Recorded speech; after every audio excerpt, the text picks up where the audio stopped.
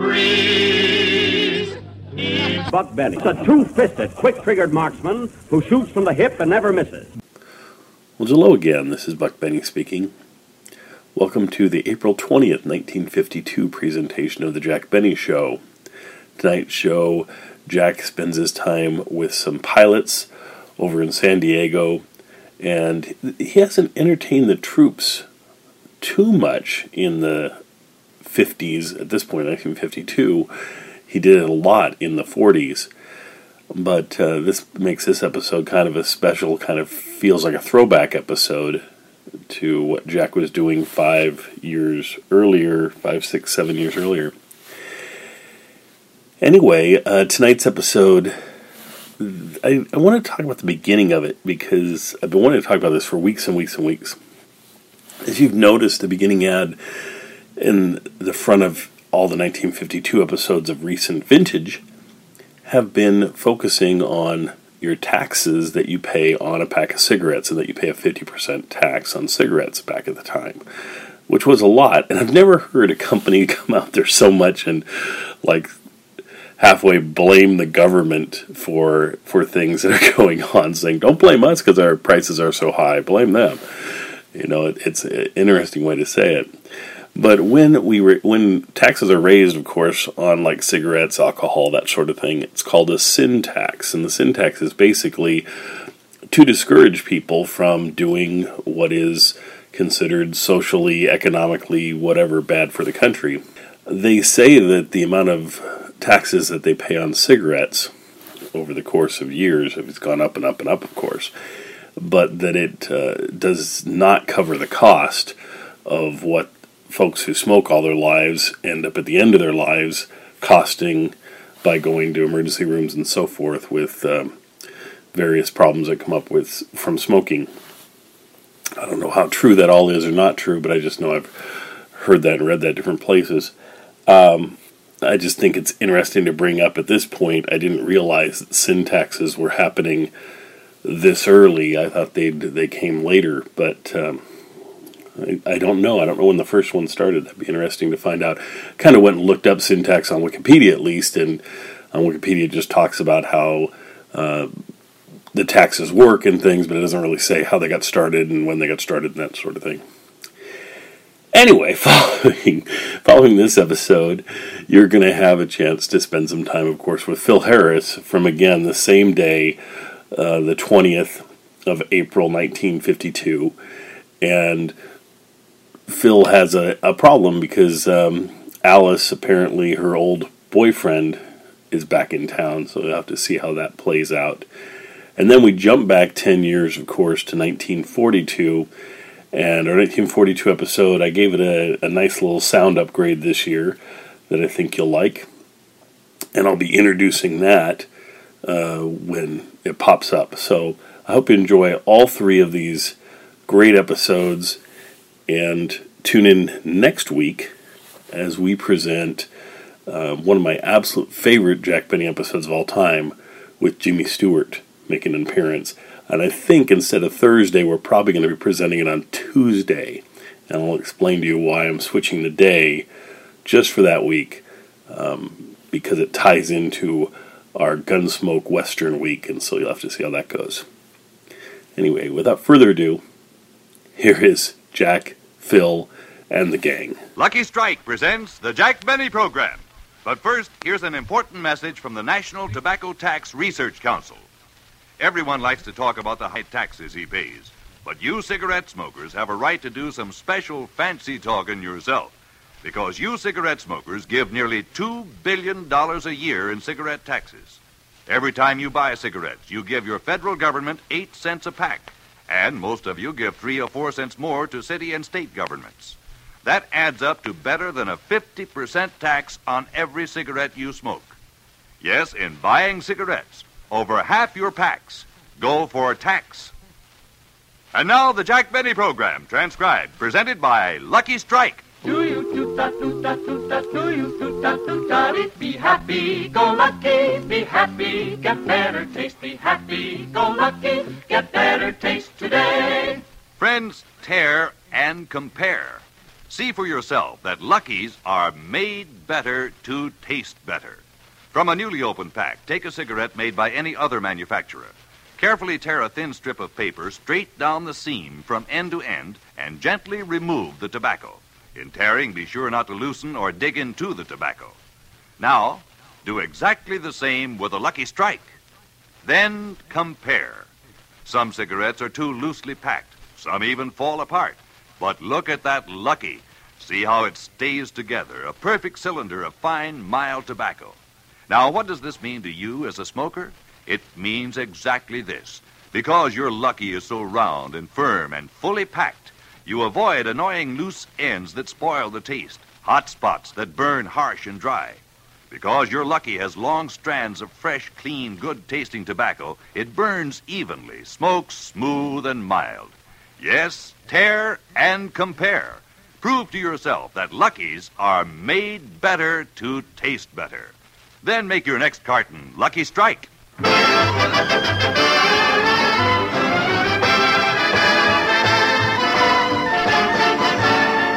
Broadcasting from the Naval Air Station in San Diego, the Lucky Strike program starring Jack Benny, with Mary Livingston, Phil Harris, Rochester, Dennis Day, and yours truly, Don Wilson.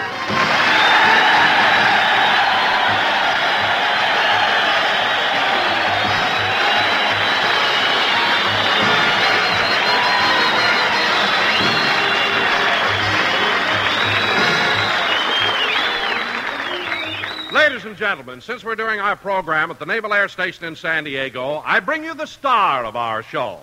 A sailor who was in the First World War and still has a toupee with a crew haircut, Jack Benny!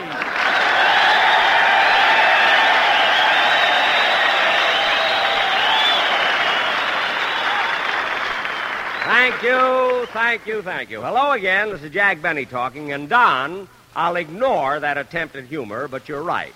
During the First World War, I was a sailor stationed at Great Lakes, Illinois. And you want to know something? What? Before we leave here, I'm going over to the recruiting office and try to enlist again. Oh, Jack, they won't take you. What'd you say, Don? They won't take you. I know, but where else can you get a physical for nothing? Anyway, Don, it certainly is a thrill being here at a Naval Air Station. You know, they have so many different types of planes here. Banshees, Sky Raiders, Corsairs. And, Don, did you notice those huge Navy planes landing right on the water? Oh, yes, Jack, but I was puzzled about those big things on the bottom where the wheels should be. What are they? Oh, Don, those are pontoons. You see, they keep you afloat in the water. Pontoons? Yes, Don, those are the same things that automobiles use in Los Angeles. Which reminds me, Don, I have to be in Los Angeles 30 seconds after this program goes off the air. That's when I do my television show. But, Jack, how can you make it from here to Los Angeles in 30 seconds? Don, I'm going to use the quickest moving thing known to science. Oh, are you taking one of those jet planes? No, I'm going to go piggyback on a sailor with a 12-hour pass.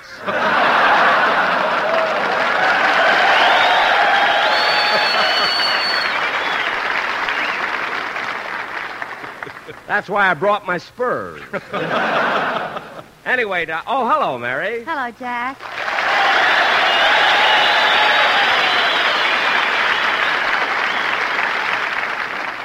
Well, Mary, how do you like doing a show from the San Diego Naval Air Station? Oh, it's fine, Jack. But you want to know something? I think the boys here are a little too playful.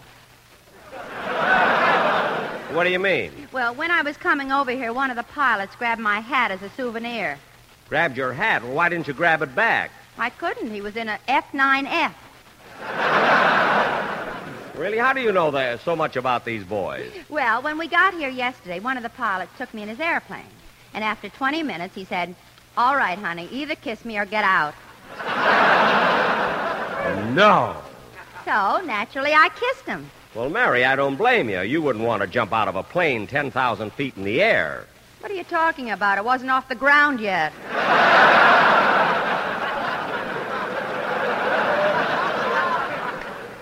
Oh, then getting you into the plane was just a trick to kiss you, huh? Yes, but then Captain Erdman warned me. He warned you? He said if I see any guy around here with puckered lips and he isn't carrying a bugle, watch out. Well, that explains it. This morning, the whole base looked like Guy Lombardo's brass section here. And, Jack, What? this pilot who took me up wants to impress me and show me how sophisticated he is. Uh-huh. So tonight he's going to take me to a club called La Cantina. Oh, the La Cantina, huh? Yeah, that's Spanish for butter your elbows and we can squeeze 5 more in. Oh, is it that crowded? Crowded. A seaman walked in there one night and came out wearing an ensign for a hat.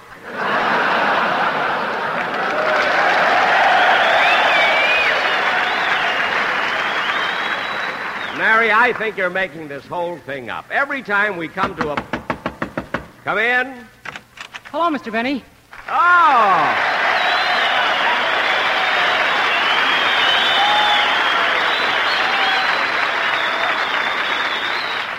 Dennis, how come you're late? Where were you? Well, I'd have been here earlier, Jackson, but I stopped off at a bar. You gotta live, bub, live. Jackson, bar, bub? Oh, boy, am I dizzy. Dennis, do you mean to say they served you a drink? No, they said I was too young, so they just spun me around on a stool.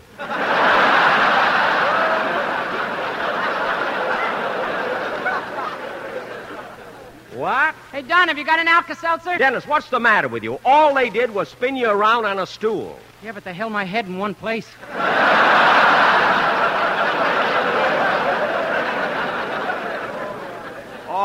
All right. I heard enough of that silly talk. Now, let's have your song, will you?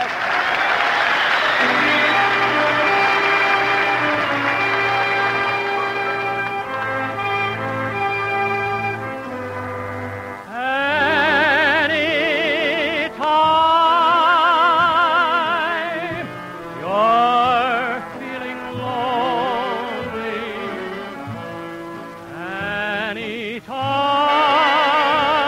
anytime you're feeling blue, anytime you feel downhearted, that will prove your love for me is true.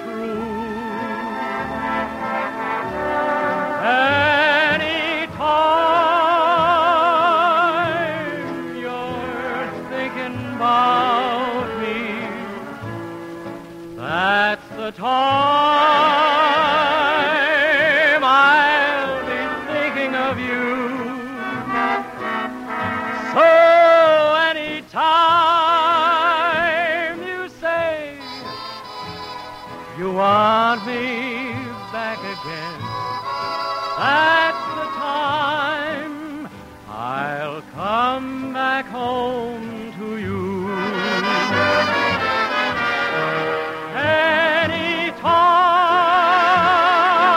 Anytime you're thinking about me, that's the time I'll be thinking of you. So anytime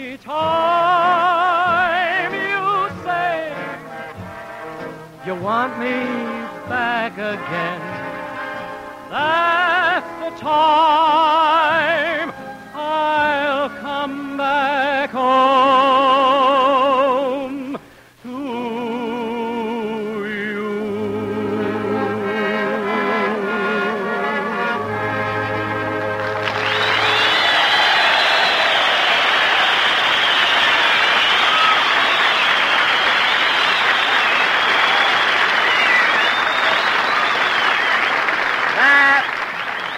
That was Anytime, sung by Dennis Day. Very good, Dennis. Thanks, Mr. Benny. I try to sing extra well for these boys because, you know, I used to be in the Navy, too. I spent 2 years in the South Pacific. I know you did, Dennis, and you know I was in the South Pacific, and, brother, I ran into some pretty rough seas. So did I. Were you ever tossed overboard? Yeah, but the captain made the fellas cut it out.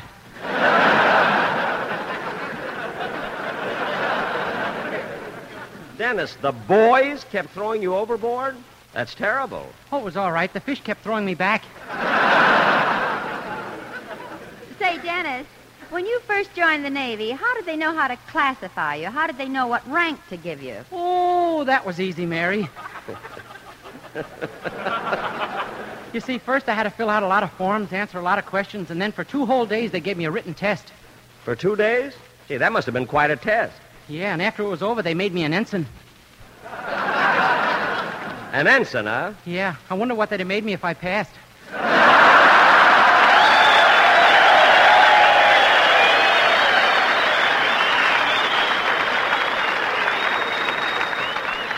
Dennis, let's go back to the part where they were throwing you overboard, you know? I like that better. Sometimes you say that... Okay, fellas, here's Harris the Star, so tear up your passes and stay where you are.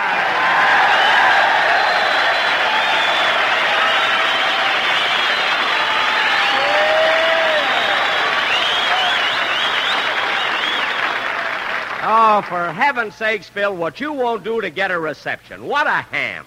Well, I got to do something when we travel around. You're the only one that gets all the big receptions. Look what happened yesterday when we arrived here. Who took all the bows? You did. I didn't get no welcome at all. What are you talking about? After I signed all the autographs, I sent everyone over to get your autograph, too. You did that just to show off. You know I can't write.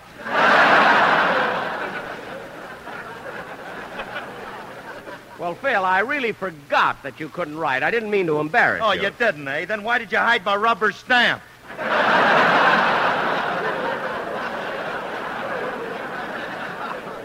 Because I thought you were going too far when you stamped your name on Admiral Baker's forehead. That's all. I was so embarrassed. Wait a minute. Another thing, Jackson. I know that trick you played on me last year. What trick? You switched rubber stamps on me, and for the next 3 weeks I was signing my name Fragile, this end up.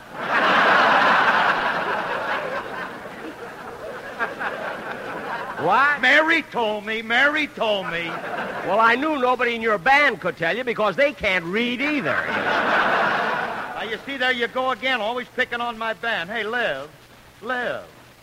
Tell Jack to lay off of me. Phil's right, Jack. His boys may not be great musicians, but at least they're gentlemen. Mary, just because they tip their hats when they pass a pool room doesn't mean they're gentlemen. Now, let's forget. No, I'm not forgetting it, Jackson. My boys don't like that stuff. They're sensitive. Yes, Jack. The things you said about them at rehearsal made them cry. Well, Mary, that doesn't mean they're sensitive. They'd cry at the drop of a bottle.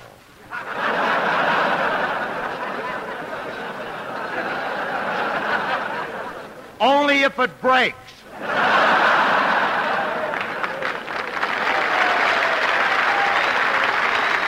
Stop copying me. Phil, do me a favor, will you? Come in. Hello, Mr. Benny. Well, Mr. Kitzel.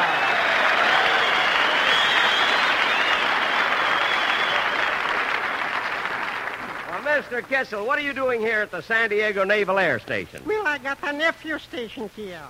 Oh, I didn't know that you had a nephew in the Navy. Of course I have. In fact, during the last war, he was stationed in Oahu. Oh, Honolulu, Oahu? No, Cleveland, Oahu.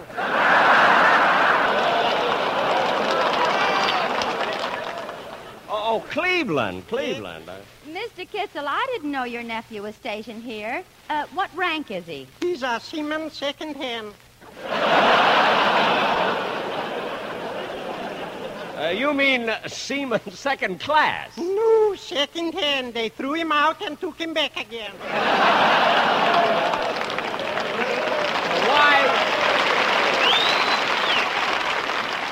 Why did they throw him out? Well, he used to be the base barber, and one day he gave the Admiral a poodle haircut. Oh, no wonder they threw him out. Tell me, Mr. Kitzel, are you having a good time in San Diego? Ooh, a good time. Last night, my wife and I went to Tijuana, and we had...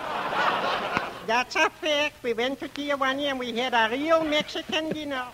Oh, you went to Tijuana, huh? Yeah, and all the natives are so polite there. You know, Mr. Benny, all day long they kept calling me Monsieur Kitzel. Monsieur Kitzel? Yeah, that's what they called me. But in Mexico, it's Senor. I know, but with my accent, they thought I was French.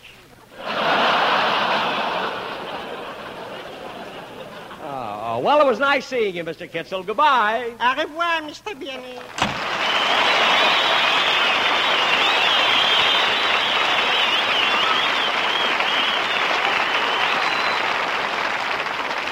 Well, it certainly was a surprise running into Mr. Kitzel down here. Now, ladies and gentlemen, since tonight we are broadcasting from the San Diego Naval Air Station, a base that services our aircraft carriers, for our feature attraction tonight...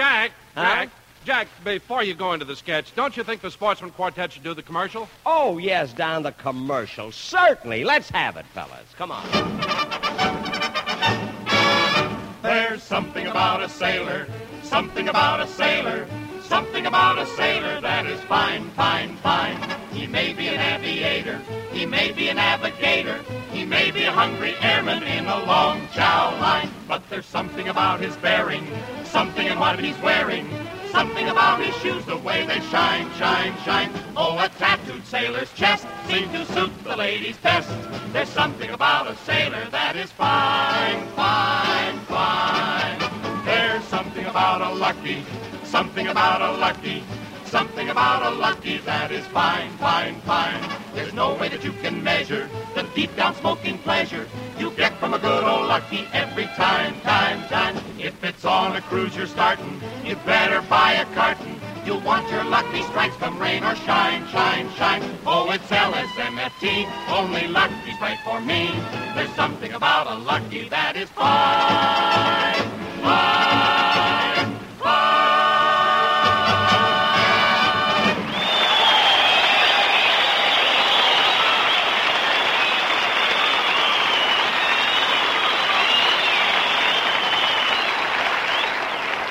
That was very good, boys, very good. And now, ladies and gentlemen, for our feature attraction, tonight we are presenting a dramatic sketch of the sea called All Hands on Deck, or Load the Guns with Tabasco Sauce, Here Comes the Shrimp Boat.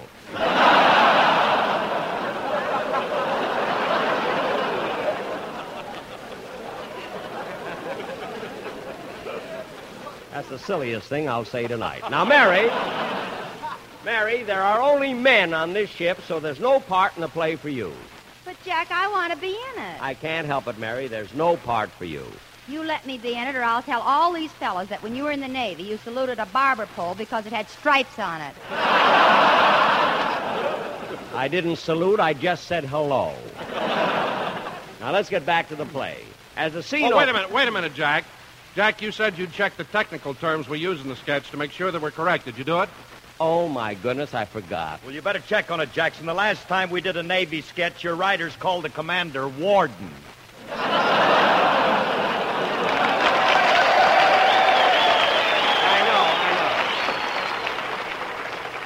know. Well, I'll check everything right now. I'll call up one of these ensigns. Oh, fellow, you in the first row, would you come up here, please? Thank you. I'll ask him, Don. He can tell us whether we're right or wrong. Oh, ensign, tell me, is the flat service on a carrier where the planes take off called a flight deck? I don't know.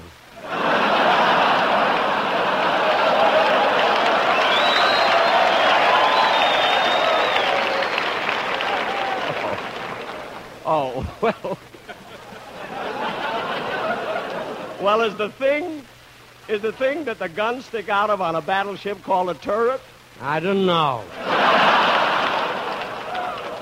Well, is the front part of a ship called a bow? I didn't know. Well, for heaven's sake, a fine sailor you are. How'd you ever get in the Navy, anyway? I was recommended by the Marines. Oh, get out of here, will you? Now, we'll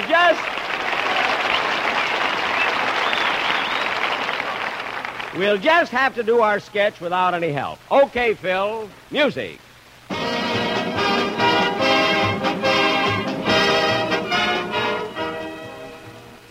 As the scene opens, I, Captain McBenney, commanding officer of an aircraft carrier, am standing on the bridge of my ship, the USS Ulysses S. Sassafras. Wipe your chin. Quiet. We're on the high seas, knifing silently through the night toward our secret destination.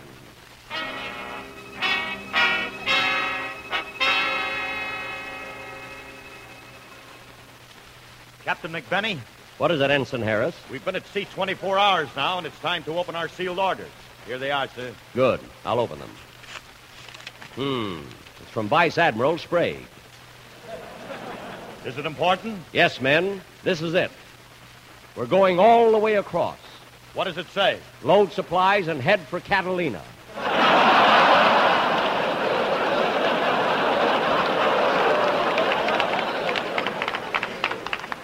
Men, we haven't much time. Let's send the planes up for a reconnaissance. Ready planes for reconnaissance. Gee, those propellers sure stir up the wind. You ain't kidding. Your hair just went AWOL. Never mind. Plane number 7, now taking off for reconnaissance. Plane number 4, taking off for tactical maneuvers. Plane number 5, taking off for Anaheim, Azusa, and Cucamonga. Anaheim and Azusa and Cucamonga. We haven't been at war with them for years. Captain McBenney, Yes, Ensign McDay? I would like to report the position of the USS Ulysses S. Sassafras. Good, good. Wipe your chin. What's our longitude? 62 degrees south, Our latitude? 48 degrees. Would you like to know the altitude? Altitude? What do you mean, altitude? You know that last plane that took off? Yes? We're still tied to it.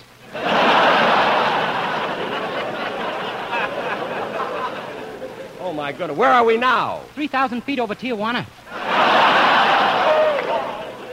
Tijuana? I think.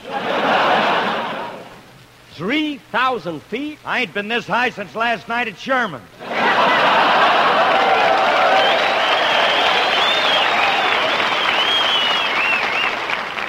Stop reminiscing. And Ensign McDay, Yes, Captain McBenney? I got a report that you disobeyed my orders. Last night you went swimming. It wasn't my fault, sir. What do you mean? I took a walk around the deck, and this ship isn't as long as I thought it was. Oh. Now look, men. The good ship USS Ulysses S. Sassafras Wipe your chin. is out on operational maneuvers. We are now entering a blackout zone, so turn out all the lights. Why, can the enemy see us? No, but the audience can. How did that wave get on deck? What are you doing here? I was assigned here, sir, by the Navy Department. Assigned here? Yes. What's your rank? Manicurist, first class. A manicurist. Good. There will be no hangnails on the USS Ulysses S. Sassafras. Swab your lip. Thank you. Now, men, man your battle stations and prepare for... Who can that be? Oh, I'll get it. Hello? Hello, Miss Livingston. This is Rochester.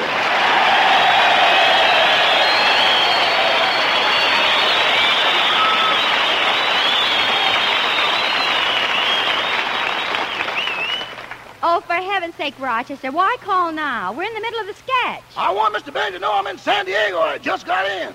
Just got in. I thought you drove down with Mr. Benny in the car. No, I had some work to do, so I left yesterday. Well,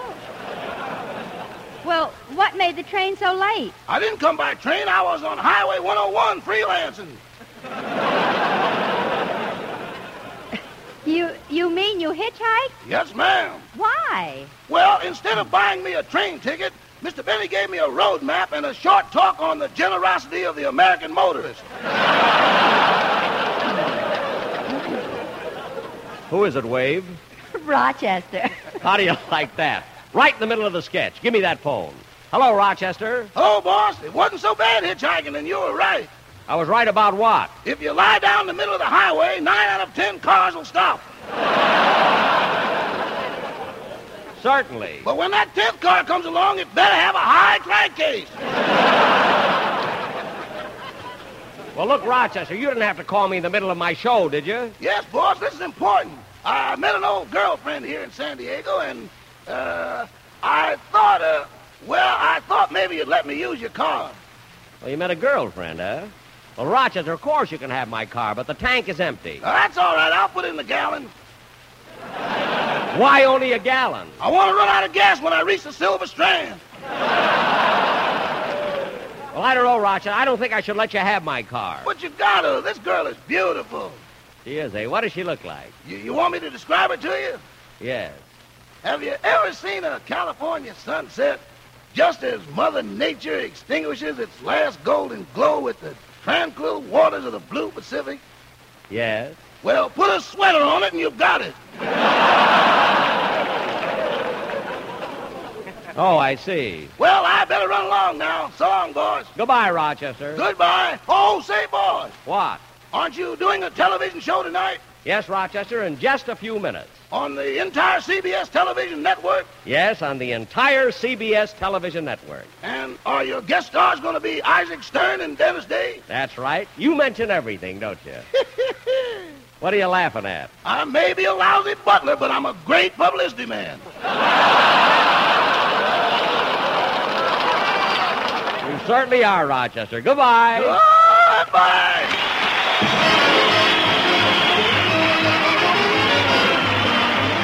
Jack will be back in just a moment, but first... Be happy, go lucky, get better taste today. Friends, you can tear and compare and see with your own eyes how Lucky's are made better to taste better. From a newly opened pack, take a cigarette made by any other manufacturer. Carefully tear a thin strip of paper straight down the seam from end to end and gently remove the tobacco. In tearing, be sure not to loosen or dig into the tobacco. Now, do exactly the same with the Lucky Strike. Then compare. You'll see some cigarettes are so loosely packed they fall apart. Others have air spaces, hot spots that burn harsh and dry. But you won't find that in a Lucky. Look at that perfect cylinder of fine, mild tobacco, so free of annoying loose ends that spoil the taste. Notice those long strands of fresh, clean, good-tasting tobacco, so firmly packed to smoke smooth and even, giving you a milder, better-tasting cigarette. Yes, friends, tear and compare. Prove to yourself that Lucky's are made better to taste better. Then make your next carton Lucky Strike. Be happy, go Lucky Strike today. Ladies and gentlemen, I want to thank Vice Admiral Thomas L. Sprague, Commander of the Air Force Pacific Fleet, Captain William L. Erdman, Commanding Officer of the Naval Air Station, and Lieutenant Harold C. Boudreaux, Special Service Officer, for inviting us down here. And fellas, I want to thank you, too, and tell you it's been wonderful being here. You've been a great audience, and... Come in. Yes, what is it, sailor? I'm ready to take you to your television show, Mr. Benny. Fine. I got my pass. Just jump on my back and let's go. Well, good. So long, kids. I'll see you on television in just a minute.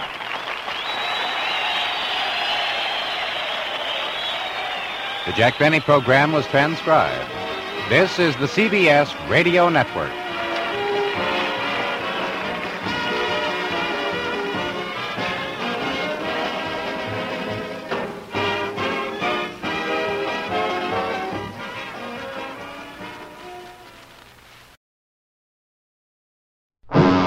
RCA Victor, world leader in radio, first in recorded music, and first in television, presents transcribed the Phil Harris Alice Faye Show.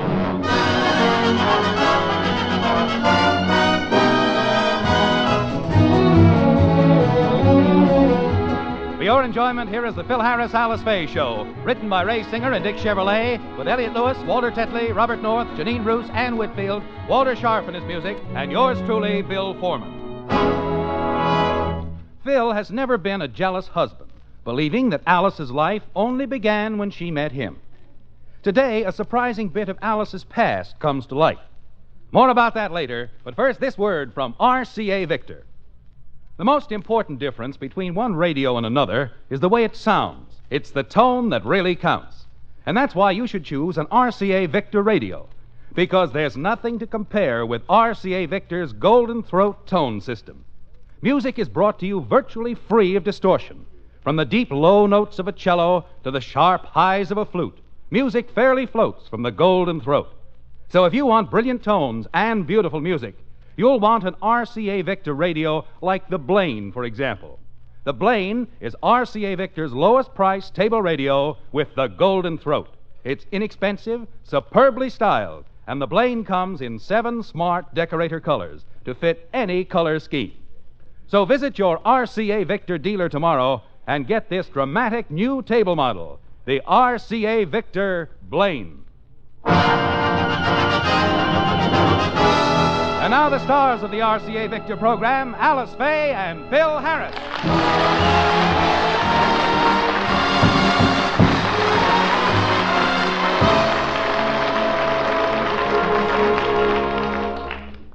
This morning, Alice had an unexpected phone call. An old boyfriend of hers came into town and phoned her. However, Alice was at rehearsal with Phil, and William took the message. Oh, Alice, I could hardly wait for you to get home. Guess who called while you were out? George Henderson. George Henderson? Oh, no, not George Henderson. Willie, are you sure it was George Henderson? That's who he said it was, George Henderson. Well, now that we got the names set, may I ask a question? What? Just who is this Sam Mankiewicz? Stop kidding. George is an old boyfriend of mine. He was my first love. Didn't I ever tell you about Georgie Porgy? Not that I remember. Georgie Porgy. That's what I used to call him. Oh, gosh, he was so cute. And he called me Alicey Wallacey. Uh-huh. How'd you two ever manage to grow up without getting shot at? Just who is the guy? Well, I told you, he's an old boyfriend of mine. I used to go out with him when I was 16. You never told me about this Henderson guy. No, I did, too. I mentioned him several times. I used to tell you about going out with George. Don't you remember? Yeah, but I thought you meant George Arliss. Oh, now, don't be catty. George Henderson was young and extremely good-looking. In fact, he's the best-looking man I've ever seen. How long have you had bad eyes, kid? You married the best-looking man you've ever seen. Oh, Phil, stop being conceited. I ain't conceited. I just happen to have everything. Everything? Yeah. I'm lovely to look at, delightful to hold, and haven't to care. A combination like this is something you never thought that you would see. Imagine getting a dream like me. All right. Let me hold that note a little longer. Say, Willie, what's George doing in town? Well, he's here on business. He's staying at the Beverly Hills Hotel, and he said he'd like to see you, so I invited him over. Oh, Willie, you shouldn't have done that. Why not? Oh, I'm no longer interested in him, Phil. When I married you, I put all other men out of my mind. I don't even remember what George looked like. You don't? No. Except that he had blue eyes that twinkled when he laughed, a dimple in his left cheek when he smiled, blonde, wavy hair, parted on the right side, and he was 6 feet 1 3/4 in his shoes, which were size 9.5B. How you like that? She even cased his feet. Look, Alice, there's just one more thing I'd like to know about this man that you can't remember. Was his liver in good condition? I don't recall, but if you're really interested, I'll go up and get his x-ray pictures out of my hope chest. It won't take... Never mind. You know, Phil, on second thought, I think I will have George over for old time's sake. I'd like to have you meet him. Well, I don't want to meet him. And I ain't having no old boyfriends coming over here trying to steal you. Oh, Phil, don't be silly. I'll admit George is impetuous, but... I'll bet that's George now. Oh, it is, huh? Well, you wait here. I'll take care of him. I'll show this guy he can't come over here and take Alice away from me. Beat it. I know why you're here. You're in love with my wife, and you're trying to steal her. That's only partly true, Kurt. I don't really love her. I'm just after her money. All right, Bradley, just forget about it. I thought it was somebody else. Whom were you expecting? Alice's boyfriend. Which one? Hey, Remley, let me ask you something. Now, concentrate for a minute. When I'm away, do you ever see a boyfriend of Alice's hanging around the house? What does this guy look like? Well, he wears a 9.5 shoe, and he Has his x-ray pictures of my wife's hope chest.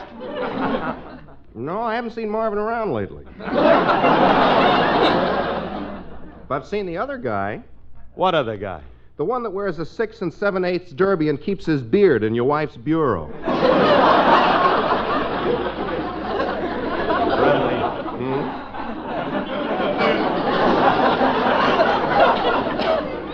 I'll stop if you will. Okay. Now tell me, what are you talking about? No, on the level. Now, there's an old boyfriend of Alice's in town, and she wants him over for dinner, and I don't. And I got to think of some way to discourage Alice. Why? Because she raved about the guy. She said he was one of the handsomest men she ever saw when she was young. Well, that was ages ago. This guy must be 100 years old by now. Hey, you know something, you're right. I never thought of that. Not about it. The best way to discourage Alice is to have him over here. She remembers him as he used to be. Today, he's probably an old, bald-headed guy with a paunch and whiskers. Yeah. Yeah, then when she sees him wheeling them in, she'll appreciate what she's got. What she got?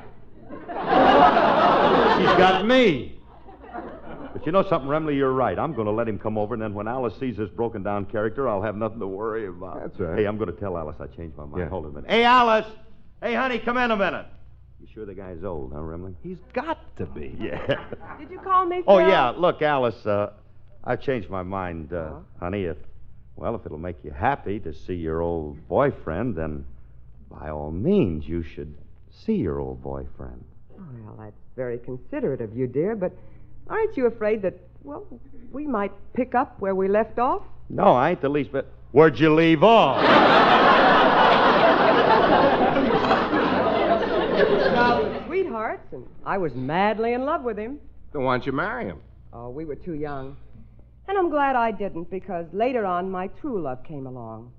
One night, I walked into a nightclub, and there on the bandstand stood a curly-headed band leader.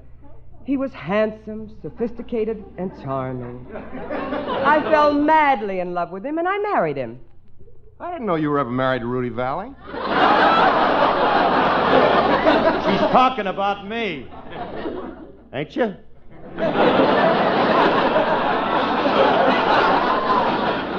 course I am, honey. You're the only man I ever think about, and... Oh, that must be George now. I'm going upstairs and powder my nose and comb my hair and change my dress. I can't let him see me like this. You let him in, Phil. She's certainly anxious to see her old boyfriend. Is she in for a surprise? Yeah. Hey, tell me again, what's he going to look like, Remley? He'll be bald and paunchy, with heavy jowls and bags under his eyes. Oh, poor Alice. Wait till she sees this Rip Van Winkle. I'll let him in. Come on in, Rip. I beg your pardon. Oh, I'm sorry. I was expecting someone else, and Hey, ain't you Van Johnson? No. People are always mistaking me for him. My name is George Henderson. Tilt!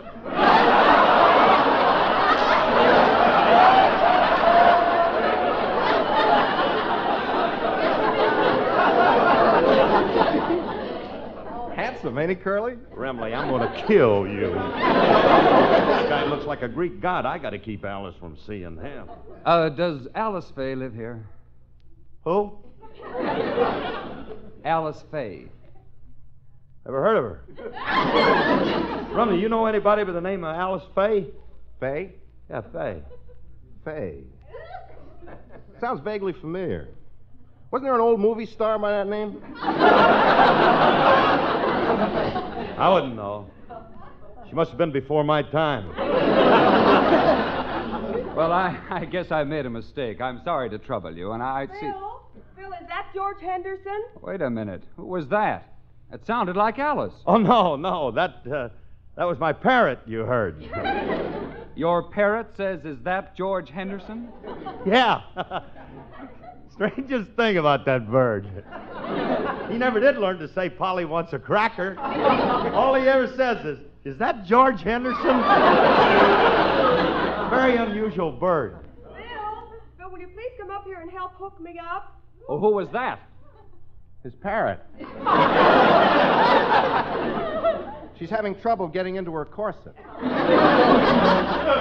His parrot wears a corset? Yeah. See, we're fattening her up for Thanksgiving. We're too poor for a turkey. Curly, I think you've gone about as far as you can go. Mister, that was Alice's voice. I recognize it. Now, look, may I come in? Yeah, all right, buddy, all right. Step right in here. Go ahead. Go on in there in the living room. Thank you. So the guy's changed, huh, Remley? If Alice ever sees this Adonis, I'm dead. Curly, maybe he hasn't changed, but, Alice has. What do you mean? He hasn't seen her yet, and if we discourage him enough, he wouldn't want to see her. Yeah, that ought to work. Hold it a minute. Mr. Henderson, are you sure you want to see Alice? Well, of course I'm sure. I'm very anxious to see her. You know, I haven't seen her for quite a few years. Oh, she certainly was a beautiful girl. Was, yes. Is, no. You see, she's changed. Changed? Well, in what way? Oh, it's difficult to describe. Poor creature. For your own sake, mister, I don't think you ought to see her.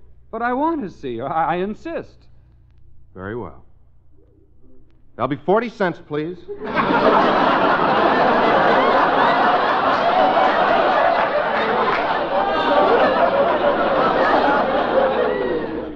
40 cents for what? You don't think we show the thing for nothing,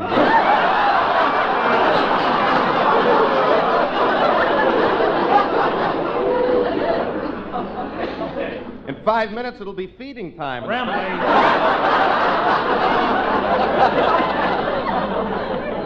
it. Pay no attention to him, George. Alice hasn't changed that much. Well, I didn't think she would. She always had a gorgeous figure. Tell me, does she still have it? Oh, yes. Of course, it's hard to see under all those layers of fat. But I imagine it's still there. Alice got fat? Well, is it noticeable? Oh, only when she tries to come down the stairs. She keeps getting wedged in between the banister and the wall.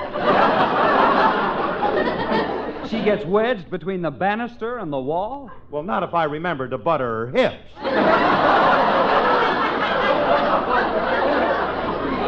Well, look, maybe I'd better run along. I'm a little late. Yeah, you run along, and I'll tell Fatso you couldn't wait. I'll tell her Here that... I am.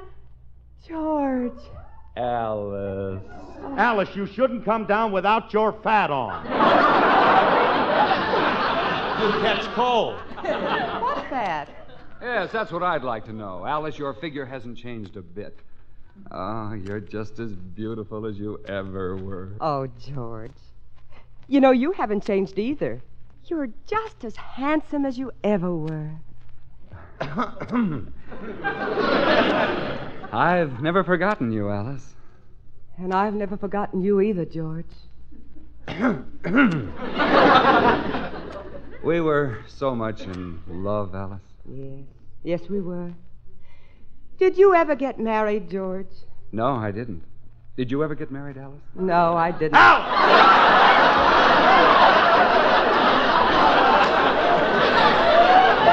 yes, I did. I forgot. What do you mean you forgot? Alice, tell that guy who I am. Certainly. George, I want you to meet my husband. Alice, this is your husband? George, please don't look at me like that. Well, why did you marry him? I couldn't help myself. It was during the war, and there was a shortage of everything. I had to take what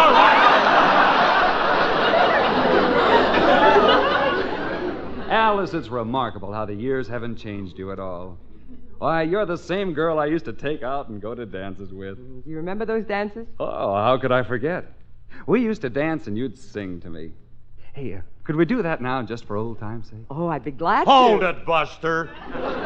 You ain't putting your arm around my wife. Oh, but Phil, I was just going to sing while I danced with her. Never mind. You just sing. I'll dance with him. Mon chéri, I adore you. Mon amour, I implore you. Donnez-moi un peu baiser, which means give us a little kiss, please, Miss Fay. Voulez-vous, voulez-vous, this is what I want from you. Voulez-vous, voulez-vous, this is what I want from you. Un baiser from your lips, even kiss my fingertips. Et l'amour, ooh la la, I better run to my mama. She has always taught me to beware of things like this. But hugs and kisses thrill me.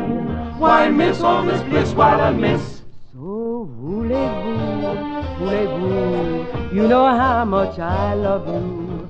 Voulez-vous, voulez-vous, now I ask you, voulez-vous? Je vous aime beaucoup, pour toujours, pour toujours, pour tout l'amour.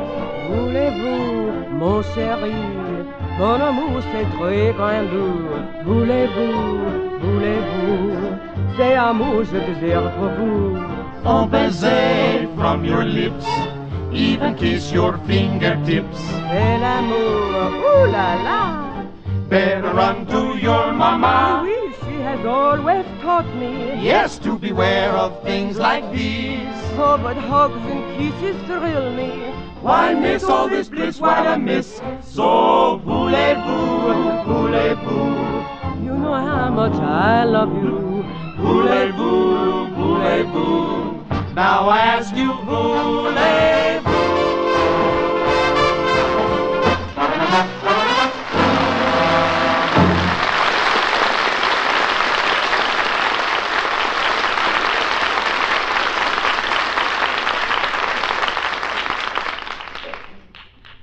Thank you. I enjoyed that very much. Don't mention it, George. You were very light on your 9.5s. I was talking to Alice. Alice, this is just like old times. Oh, we used to have a lot of fun together. Ah, we sure did. Say, do you remember the day we went to Coney Island and rode on everything? Yes, yes. And you remember the time we went to the zoo in Central Park and fed the animals? Oh, yes. But the time I'll never forget is the night you and I went moonlight canoeing. Well, I remember I put my arm around you and you looked up at me. George, don't tell them. Let that boy talk.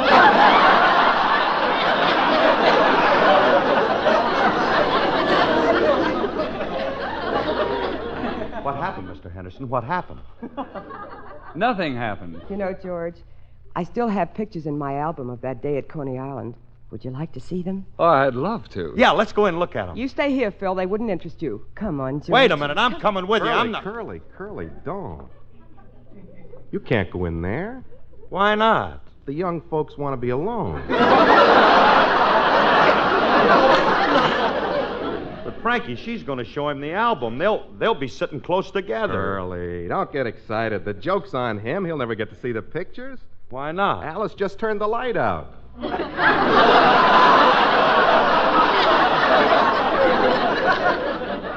Now she's locking... She is not! What are you trying to do, Remley? I'm just preparing you for what might happen. After all, this guy is younger than you and better looking. I know. So what if he is better looking? I'm more romantic than he is.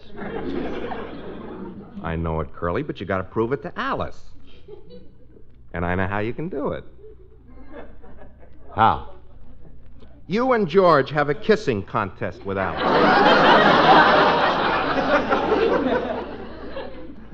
How's that work? You each take turns kissing Alice and see who's the best. Supposing I lose. You can't. Just to help you out, I'll get in on it, too.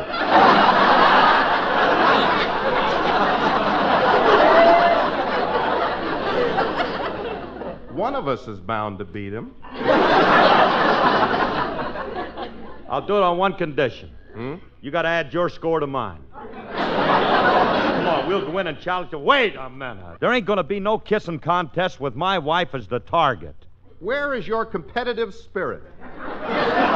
Remley, this is serious. For the first time, I realize I might lose Alice. Well, so what? You still have me. I still have sinus trouble, too. Don't help any. Don't you realize, Remley? Why, if I ever lost Alice, I don't know what I'd do. She does everything for me, and she means so much to... Oh, Remley, I can't do it. Anybody home? I brung the grown. I just couldn't bear to see it. Well, if it ain't the little white cloud that's fried. What's the matter with you, Mr. Harris? Oh, Julius, I'm in a terrible spot. I'm afraid I've lost my most valuable possession, the thing that means more to me than anything else in the world. Don't take it so hard. You can always get another corkscrew.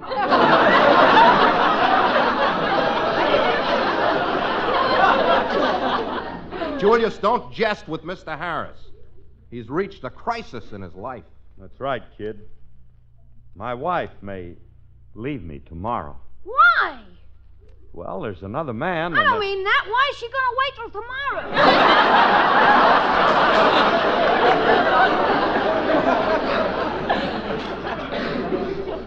I think I'll ignore that. I can't understand it, Remley. No woman had ever left me before.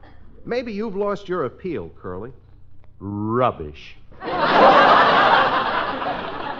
It isn't Hey, Julius, I want to ask your honest opinion. Do you think I'm attractive to the opposite sex? The opposite sex or what?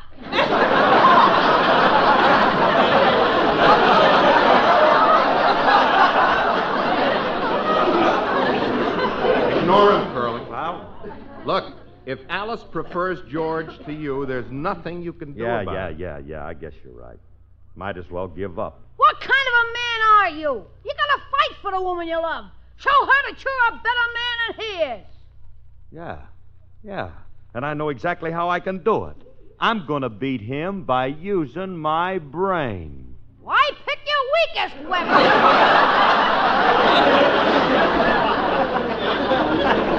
Mr. Harris, your only chance is by physical prowess. All you gotta do is prove you're a better athlete. Show him up. Yeah, and I'm just the guy who can do it. I'll show him up right in front of Alice. I'll show him I'm a better man than he is. Watch me. Get set, Curly. Here they come. Oh, the pictures were wonderful, Alice. They certainly brought back a lot.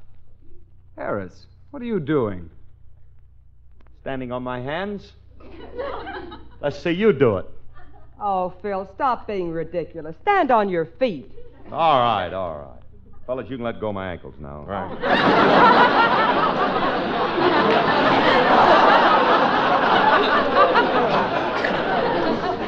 Harris, Alice invited me to dinner. I'd like to wash up before. What are you doing now? Touching my toes with my tongue?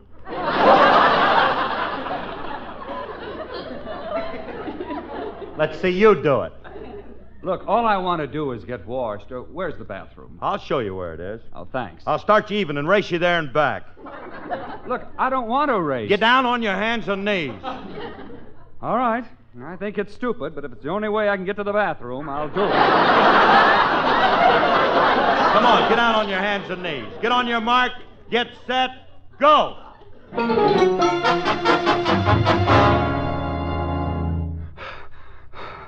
Well, Harris, now that I raced you, I hope you... where is Harris? He's still on his hands and knees. He ain't been able to get up yet. Well, it ain't my fault. The kids left some chewing gum on the rug and my knee got stuck to it.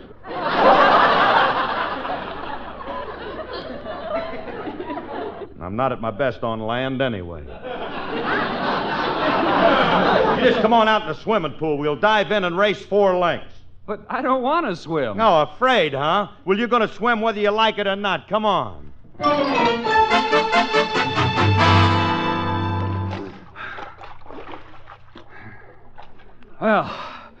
Well, Harris, now that I beat you, are you satisfied that... where is he now? I don't know. He dove in. That's the last we saw. He's been down there 5 minutes now. What do you think we ought to do? Let's wait 10 more minutes, and if you don't show up, we'll go in and have dinner.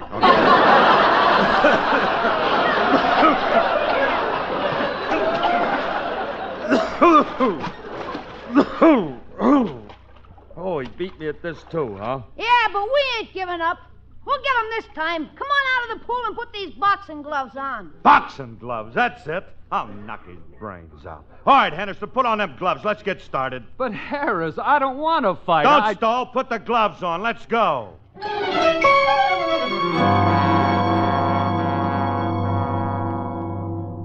Well, Harris, are you satisfied now? Can I go in and... Shh. Don't disturb him. He's still unconscious. Oh, what hit me? I hurt so... Ooh, what's this big lump under my ear? Your nose.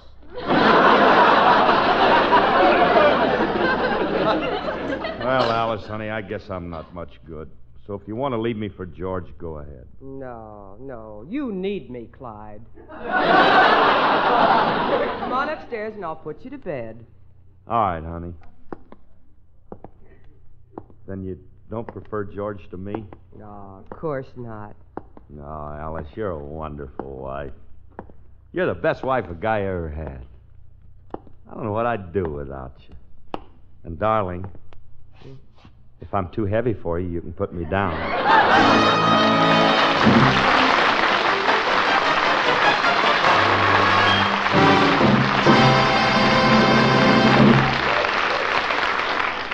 Alice and Phil will be back in just a moment.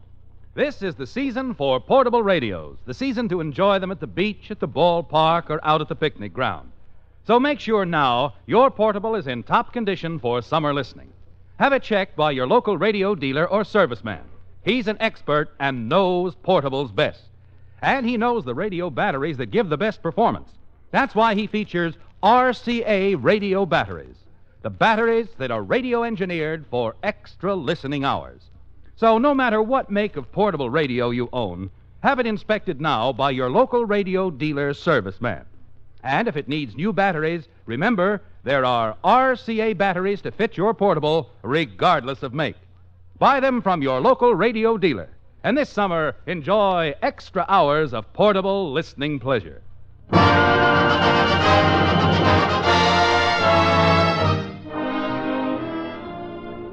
This is Phil again. In the flood areas of our country, remember that it is your Red Cross which has set up shelters for the homeless and is providing food and clothing and medical care.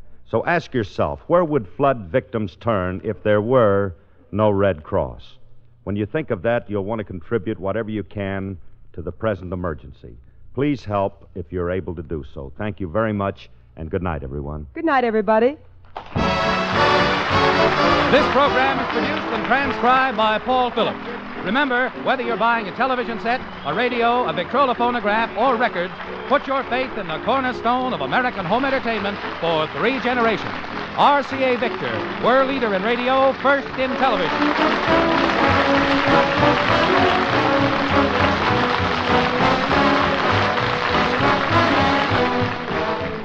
Next, Theater Guild on the Air stars Madeleine Carroll over NBC.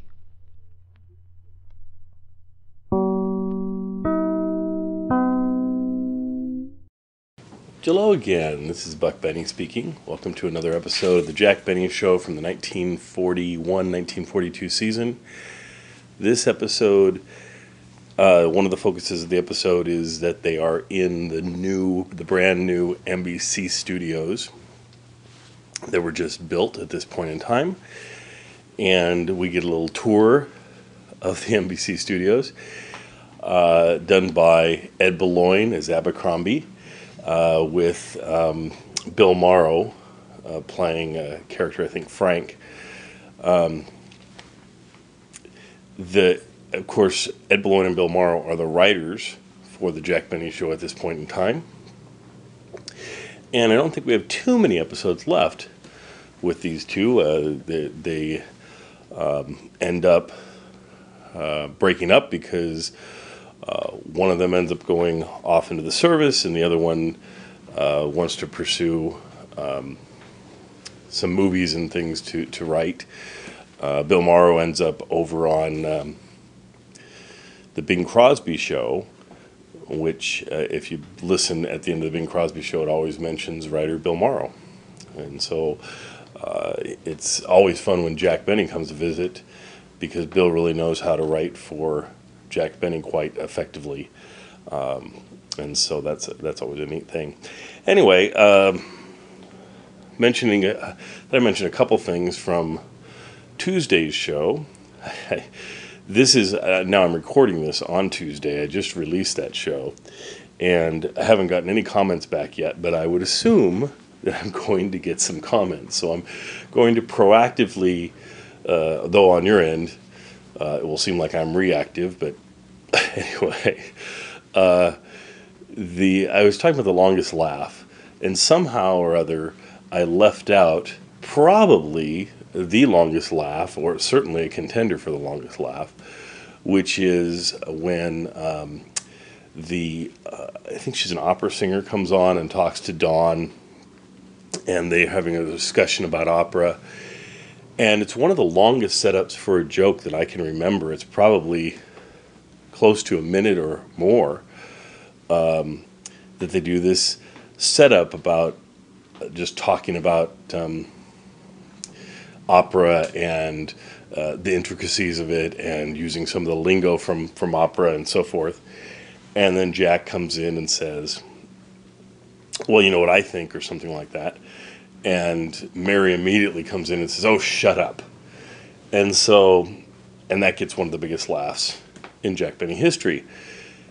Now, a piece of that, I think, is that, of course, Mary being married to Jack, it makes it funnier than when she cuts him off and says, shut up. It's one of those things that you can see a wife doing. And, of course, the character's not married to him, but everybody in the audience pretty much knows that they're married. The other thing is that it's such a short, like a little staccato payoff to this huge, long setup. So there's a giant setup, and the payoff is just shut up. So I think that what helped to even propel it further and makes it stick in my memory too. So that's another one of the longest laughs. I think that might be the longest ever, really. I think that might be like 38 seconds or something like that. Anyway, I just wanted to mention that because I'm sure people will be mentioning that in emails to me that I forgot that one. The other thing that comes up for Tuesday's show is there's lots of jokes about Fred Allen that I'm thinking a lot of people might not get. At this point on the Tuesday night shows, we're playing that it's from 1947. The week previous to that, when Fred Allen came out and did his show, he, I believe, I'm trying to connect this all together. I could be wrong here, but he definitely said something that got him cut off the air. And they just put on dead space for a while. And it might have been like 10 seconds or 30 seconds or something like that they just, the network just decided, oh, we're not going to play that, so they'll just cut it out. And so they did. And so Jack does a lot of jokes about dead space, and so that's where that all comes from. Now, the part that got cut out of Fred's show, I believe, was him making fun of the network president, vice president, some of the upper executives in the network. And I assume that's where Jack's getting his joke about that Fred Allen is now vice president. They made Fred Allen vice president. So anyway, there's something about that. So I just thought I would mention that because parts of that episode on Tuesday don't make a whole lot of sense unless you kind of know the background that Fred Allen was kicked off the air for a time during his show the week prior to that. Let's see, where else am I going for tonight? I guess I already talked about Ed Beloin and Bill Morrow and stuff, so enjoy tonight's episode. Great episode of the Jack Benny Show, and keep joining us. And keep sending your comments. I love all the comments and all the everything that everyone sends my way. So we will see you next time. J-E-L-L-O. The Jell-O program coming to you from the new NBC studios in San Francisco, starring Jack Benny. with Mary Livingston, Phil Harris, Dennis Day, Rochester, and yours truly, Don Wilson. The orchestra opens the program with We Did It Before.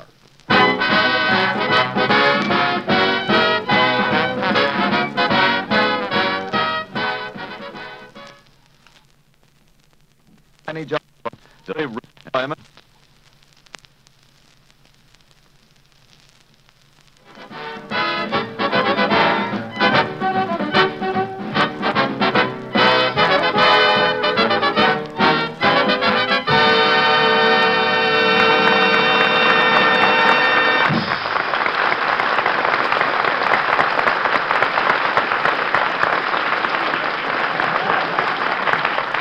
That was We Did It Before, played by the orchestra. And now, ladies and gentlemen, as you all know, we are assembled here today to dedicate the new NBC building in San Francisco.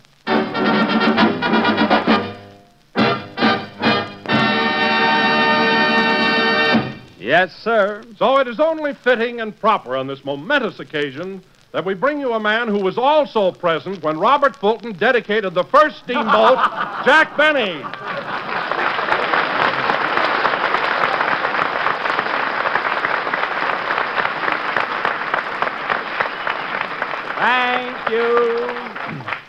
Thank you. Thank you. Hello again. This is Jack Benny talking through a brand new microphone. And, Don, I'm in too good a mood today. Pardon me, Mr. Benny. Hello, Mac. Hello, Mac. Testing. Testing. Hello,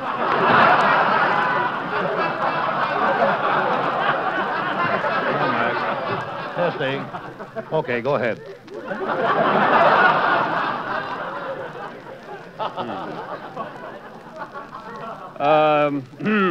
Hello again. This is Jack Benny talking.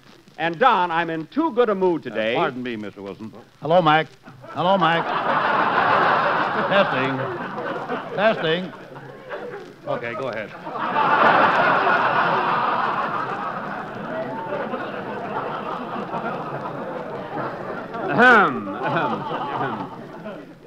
Hello again. This is Jack Benny talking. And, Don, I'm in too good a mood today. Hello, Steve. Hello, Steve. Hello, Steve. Wait a minute. What happened to Mac? He just got drafted.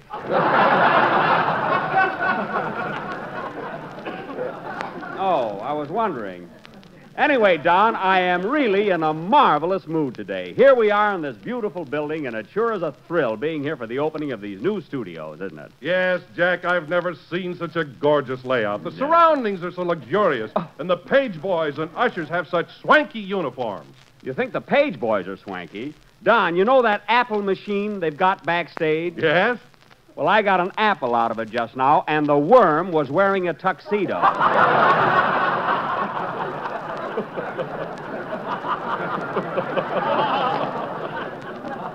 I didn't mind that so much, but he looked me straight in the eye and said, "You better be good tonight, buddy."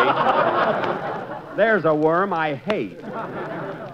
So fresh. And another thing, Jack, I've never seen such courteous and obliging staff. Well, the service is simply wonderful. Service is right. Don, have you noticed the beautiful elevator operators they have here? Oh, I sure have. Well, talk about service. I stepped into the elevator a little while ago, and the girl said to me, "Up, down, or shall we next?"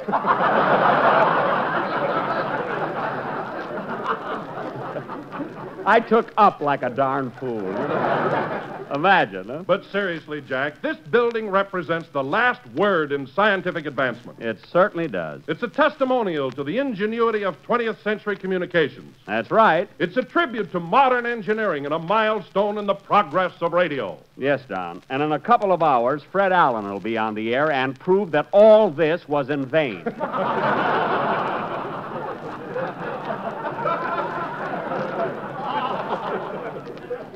You know, Don, Allen's program is the only major Bose unit I ever saw that never went anyplace. But getting back to the dedication of this building, I think that... Right this way, folks. Follow me, everybody. This is Studio A. A sightseeing tour right in the middle of the program. Now, folks, let me call your attention to this beautiful auditorium. Note the apple green walls, the vivid orange drapes, and the big blue eyes of our master of ceremonies.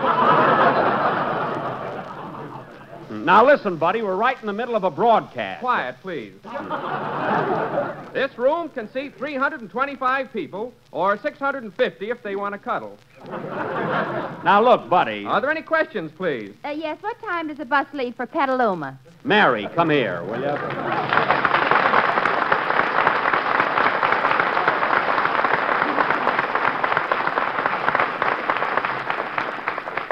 Now stick around. We're on the air. Okay. See you later, Abercrombie. Now follow me, folks, and we'll proceed to Studio B. If you get lonesome, Mary, I'll be down the hall. Mary, what's the idea of following that guide around on a sightseeing tour? I dropped my handkerchief, and he won't give it back to me. I know. Oh. You know, Jack, I went all through the building, and it sure is gorgeous. Ah, you're telling me. Yes, Mary, Jack was remarking about the beautiful girls that run the elevators. You think they're something? You ought to see the cute fella that runs a freight elevator. He looks just like Cesar Romero. Cesar Romero? Yeah. When I got on, he said, up, down, or shall we rumba? Well, that is service. How'd you happen to come up on the freight elevator anyway? I got a hot tip from a girlfriend of mine. Oh, I'll have to ride down with that guy. I want to brush up on my Charleston. Of course, NBC is so commercial, he'll probably charge me 10 cents a dance, you know. What do you mean, commercial? NBC is paying all of our expenses while we're here in San Francisco. They are? Yes. They're paying for all our food, taxis, and entertainment. They are? And they're even paying our hotel bills. Well, that settles it. I'm going to get a room tonight.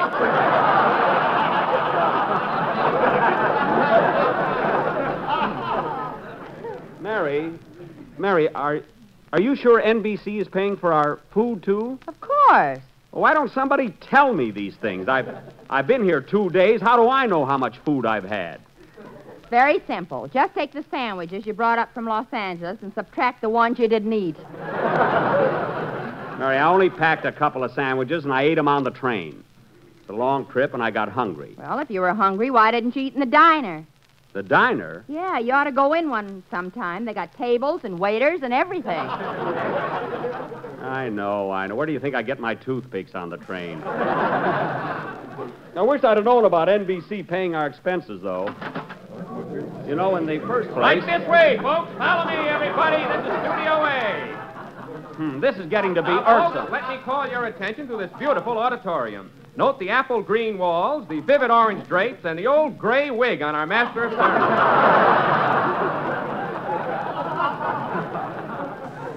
Now, just a minute, Buddy. Buddy's my brother. I'm Abercrombie. I don't care who you are. I don't want you interrupting in the middle of a broadcast. Quiet, please. There are 300 people now seated in the studio, folks. 25 walked out since I was here last. That's a lie. Now, beat it, will you? Are there any questions, please? Yes, when do we get to Chinatown? Oh, Dennis. Oh, hello, Mr. Benny.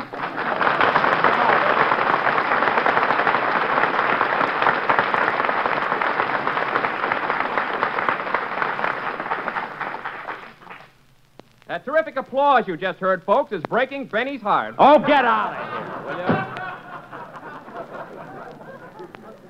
Fresh guy. Say, Mr. Benny, I was out in front of the building just now, and you know that... Oh, hello. Hello, Dennis. Having a good time up here? Swell, but I'm a little lonely.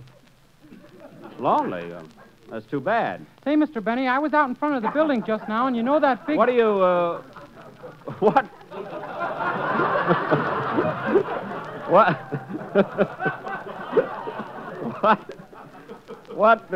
What do you mean lonely? Didn't you call that telephone number I gave you? Yeah, but a girl answered, so I hung up.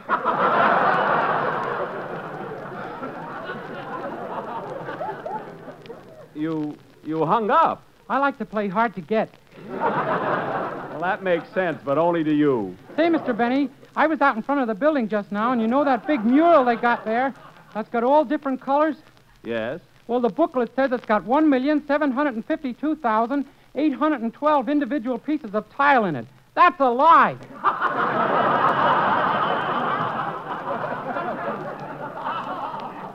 How do you know? I counted them. You counted them? I never saw anyone so suspicious. Well, it's your own fault, Jack. Dennis wasn't the least bit cynical till he came to work for you. What do you mean? Every payday, you make him guess which walnut shell his salary's under. Well, certainly. I just make a game out of it. I hope I win pretty soon. I gotta have a tooth fixed.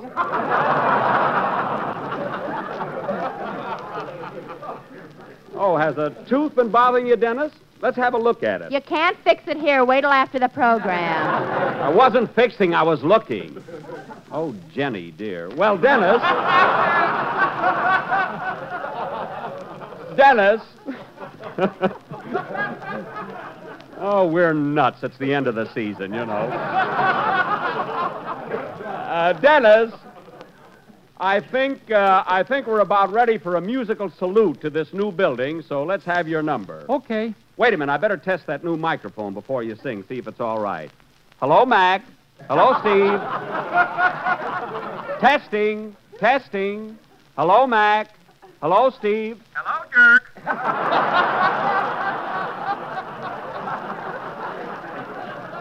Well, it's working all right. Go ahead. Sing, kid.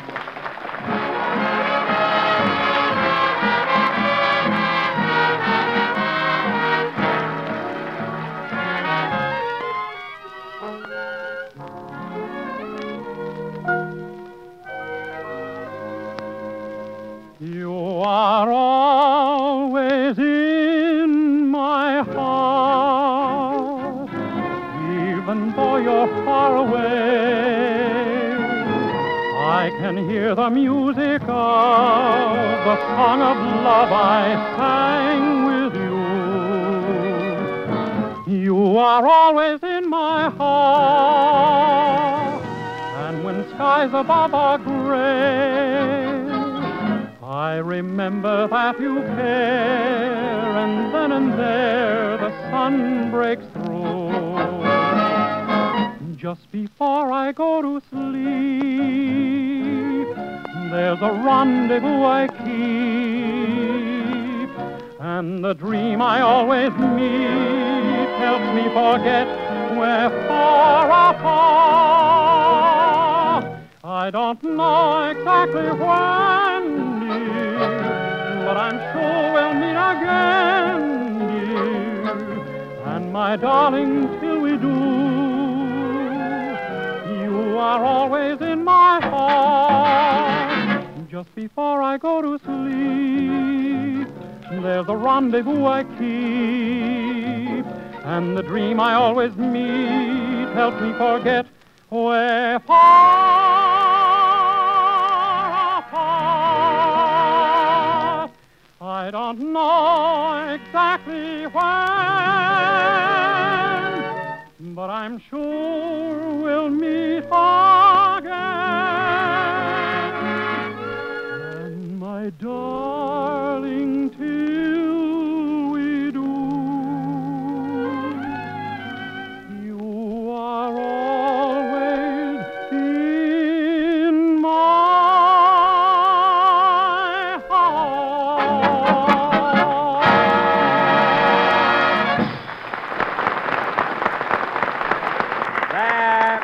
Was always in my heart, sung by Dennis Day. And just think, Dennis, that's the first song to emanate.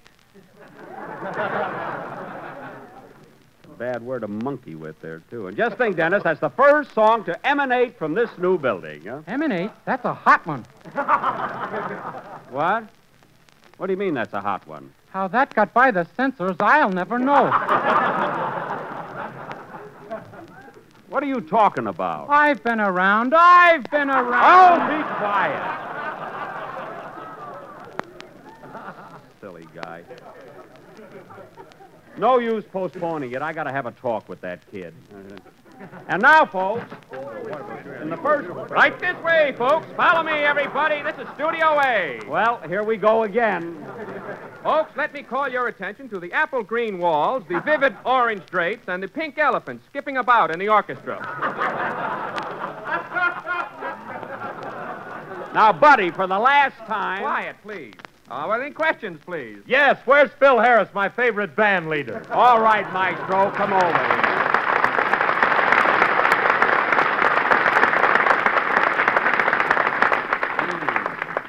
what a reception. Thank heavens I'm not egotistical. We had to rehearse him on that word egotistical, you know. Not Come on, much. Phil, we're waiting for you. He's got a program to do. Now beat it. Okay, follow me, folks. Nothing's going to happen here anyway. I'm going to report that guy. Well, expectant. Going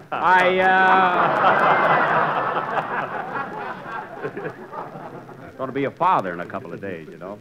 Well, I've been trying to get hold of you all day. Where are you stopping? Well, Frankie, my guitar player, and me checked in at the Fairmont.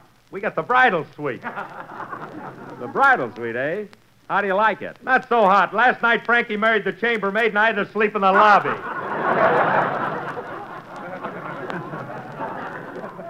Well, I'm glad to hear that Frankie has finally settled down.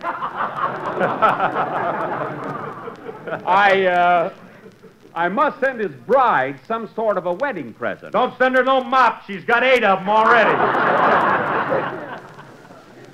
Oh, well, maybe I'll send her a nice galvanized pail or something. I'll have it monogrammed. What's her name, Phil? I don't know. Hey, Frankie, what's her name? I don't know. Hey, Sam! Never mind. Forget it.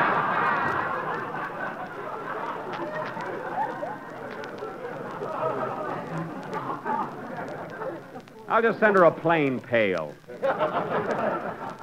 And incidentally, Phil, just because NBC is paying your expenses in San Francisco, you don't have to splurge on a suite. Gee, is NBC paying Mr. Harris's expenses up here?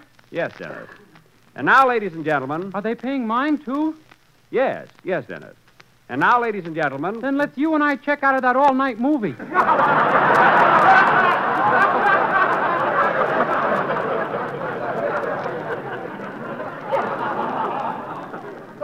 Don't worry, Dennis. We're moving over to the Palace Hotel. Can we get a bridal suite, too?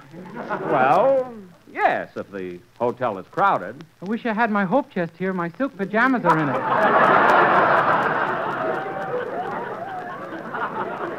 Oh, shush.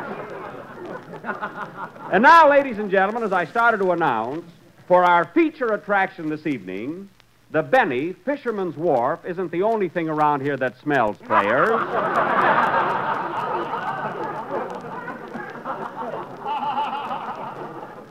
Will present an original drama in honor of this new NBC building. Now, it isn't common knowledge, but approximately 100 years ago, on the very spot where this great edifice now stands, there was a little gambling house and dance hall known as the Happy Hour Tea Room. Yes, sir. The Happy Hour Tea Room? Well, how'd they get that name? A guy ordered tea there once, and the bouncer slapped him till he was happy. So for our play this evening, ladies and gentlemen, we are going to reenact a scene that took place on this very spot over 90 years ago. Now, I will be the proprietor of the Happy Hour, that famous gambler, Jack Ace Hawkins. You're going to be a gambler. Yeah, sure. Why not? You wouldn't bet $4 that Oakland Bridge goes to Oakland. I'll take that bet, sister. Not a gambler, eh? Anyway, Mary, in our play, you're going to be Lulu Davenport, my sweetheart. Oh, fine. Who is madly in love with the handsome young bartender. Oh, fine. Looks like. The part of the bartender will be played by Phil Harris. Phil, here's a book on how to mix drinks. Are you kidding? Definitely. Now, Dennis, you're going to be an old prospector. You think you can do it? I'm starving, I tell you, starving. That was last week.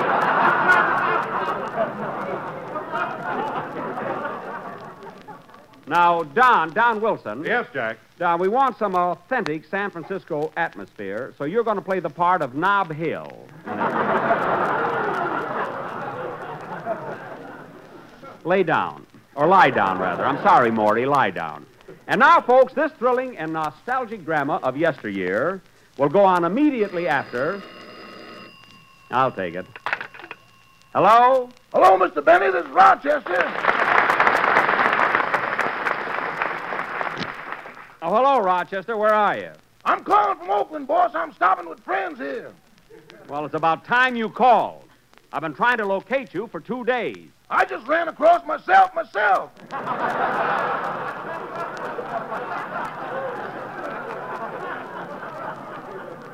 What? What are you talking about? Well, you see, I was born in Oakland, boss. Uh-huh. And ever since I got here Friday, things have been delightfully out of focus.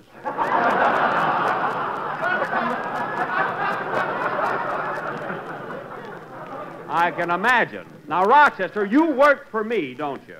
Yes, sir. In other words, your job is not to be in Oakland, but here in San Francisco at my hotel. Is that correct? Yes, sir. You're supposed to unpack my bags, press my clothes, and answer the phone. Now, what happened? First time the phone rang, it was for me. Well, listen, Rochester, you come over to my hotel immediately. We're leaving for Los Angeles tomorrow, and I don't want you to miss that train. That's why I called you, boss. Can I spend the week up here? You see, next Wednesday is my birthday. Next Wednesday is your birthday. Rochester, if I remember correctly, you celebrated your birthday about a month ago. I did?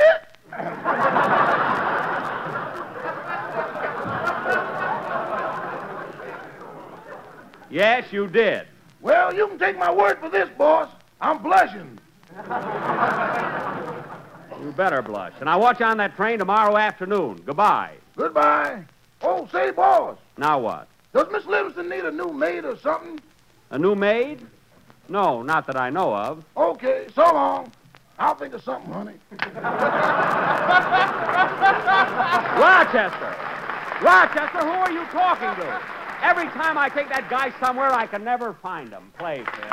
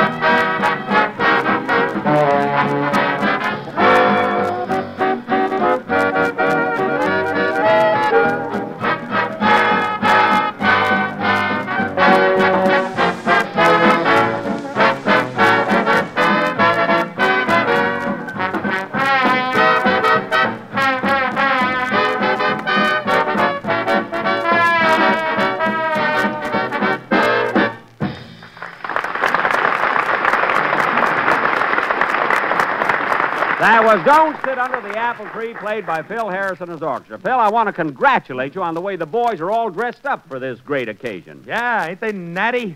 Natty is right. They're all shaved, every one of them. How'd that happen? One of the boys ran across a lady barber down the street. I knew there must have been an added attraction there somewhere. And now, ladies and gentlemen... You know, fellas, Jack used to go with a lady barber in Waukegan. Oh, forget it, will you? They were even engaged to be married till a terrible thing happened. Mary, I said forget it. No. What happened, Mary? One day she slapped a hot towel on Jack's face and then picked his pocket. The dirtiest trick I ever had played on me. And now, ladies and gentlemen, there I was in the chair, never dreaming that Christina was a crook. But it looks like. And now, ladies and gentlemen, all right, so I pay for my haircuts now. Who cares? For our feature attraction this evening, we present a saga of the early days in San Francisco entitled Jack Ace Hawkins' Revenge, or He Didn't Mean to Kill Her, but He Doed It. Thanks, Red. Take it, Mr. Wilson. The time, ladies and gentlemen, is April in the year of 1849. The scene, the office of Jack Ace Hawkins at the Happy Hour Gambling Emporium. Curtain, music. I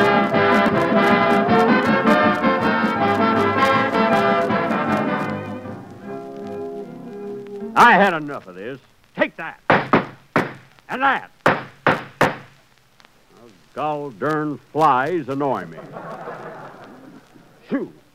Another killing. You're the meanest man in these parts, Jack Ace.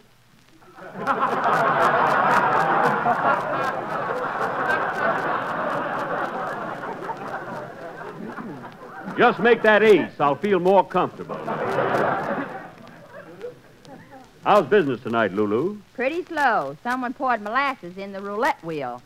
Doggone things sure have been tough lately. Come in. Got some news for you, Ace. Got some news for you. You have? Yep.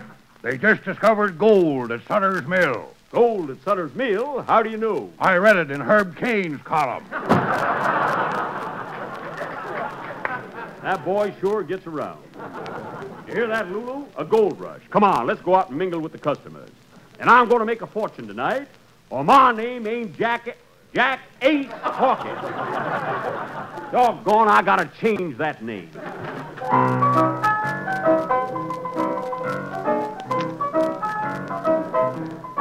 What a mob.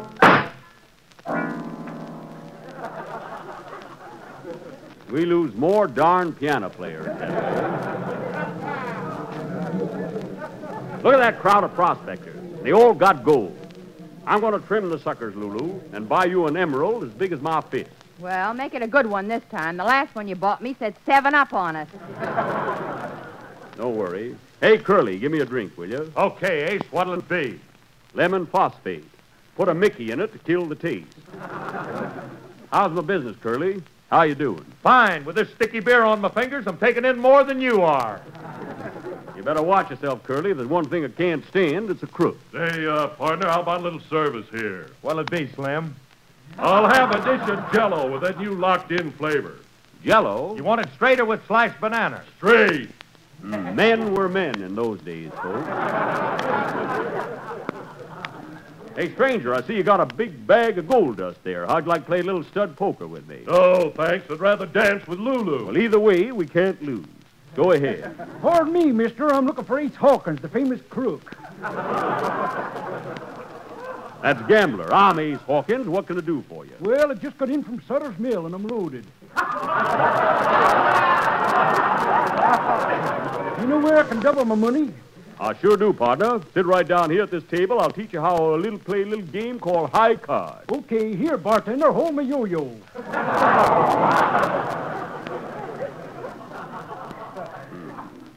Now, this is for $100. We both cut and the high card wins. Go ahead, what's your card? 7 of diamonds. What's yours? 7.5 a diamond. I win. Shall we try it again? Sure, that was a close one. Okay, this for another 100. Go ahead, take a card. What is it? Sally Kendall, Greystone 8700. How did that get in there? Take another one. Okay. What do you got? Holy smoke! Well, what is it? The 0 of hearts. You win again. That's 200. Now, I'll tell you what, stranger. Let's cut the card just once more for all the gold you got. What do you say? Okay, but I want to keep my yo-yo. Fair enough. This time I'll take a card first. I've got the jack of clubs. What's yours, stranger? Well, what's your card? There's something wrong here. I got an ace. An ace? Why, you're nothing but a low-down thieving cheat. I'm a-taking your gold, stranger, and I'm a-taking it right now. Oh, no, you don't. Watch out, partner. He's got a gun. Yes, and I'm going to use it. Now, give me that gold, stranger. Right this or way, I'll- folks. It's the Studio A.